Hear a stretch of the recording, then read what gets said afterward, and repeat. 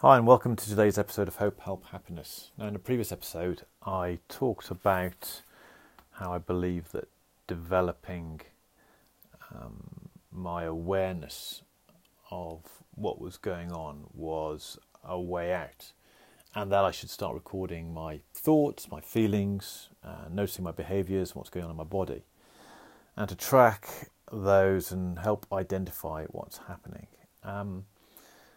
That idea is easier said than done. When you're sat there thinking about it as a concept, it is a simple thing to say, yeah, well, all I've got to do is just make a note of my thoughts and capture my feelings and notice what behaviours are happening, stick them on a piece of paper, and that's job done. But when you're actually in those feelings, it's very difficult to do that. So at the moment, and for the last few days, I've been consumed by feelings of self-doubt, of inadequacy, of not feeling good enough, that I don't deserve. And as a result of all that, and the thought processes that get thrown into that, the low mood follows. I think low mood is possibly in this instance a bit of an understatement to how I'm actually feeling. And when I'm consumed by that, there is an apathy, there's an indifference to myself and to ways of fixing it, and it means it's difficult for me to find the cause and get to the source of it and really nail down some of the things that have got me to this level, because I can't quite remember what's triggered this. I know the last week, 10 days have been quite difficult for me for a variety of reasons, and I don't know whether it's related to what's gone on then or whether it's just triggered something else in me, but it's difficult for me to sit down because I'm in that cycle now, in that loop. I'm down here. I can't really go back and work out what I was thinking, what I was feeling, and what actions I've taken. My behaviours are one of avoidance, and that's my default behaviour when I'm like this.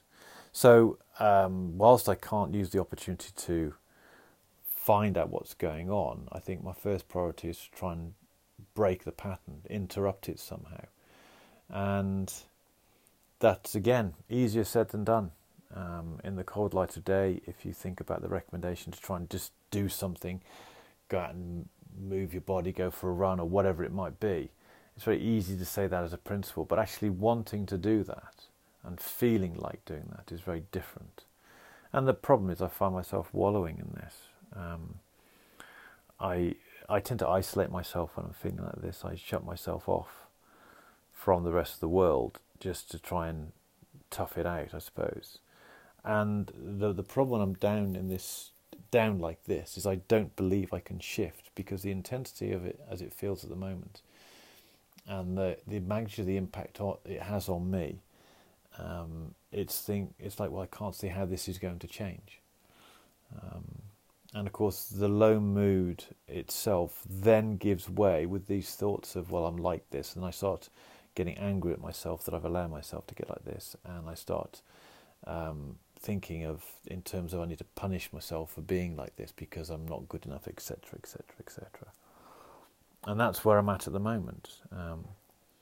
Now, what usually happens is these thoughts dissipate, or something triggers me and kicks me out of them. But for the moment, this has gone on for longer than normal. And when I feel like this, I can't see a way out. And it feels like it can't be fixed. And that is a little bit distressing. It's a little bit disheartening. I say a little bit, it's a lot disheartening. Because what goes through my mind is the question, what's the point? Because an existence like this doesn't feel like an existence at all. And it's very easy to talk about the logic of, well, do something different, think differently. But when you're in this, it's very difficult to break that. And I'm not sure what the answer is. I'm hoping that it'll just dissipate of its own accord soon, and I can start building on a better defense mechanisms for this when I'm in a better state. But at the moment, this is how I'm dealing with it, wallowing it. And it's all consuming, it's paralysing, and as I said, somewhat worrying. So, until tomorrow.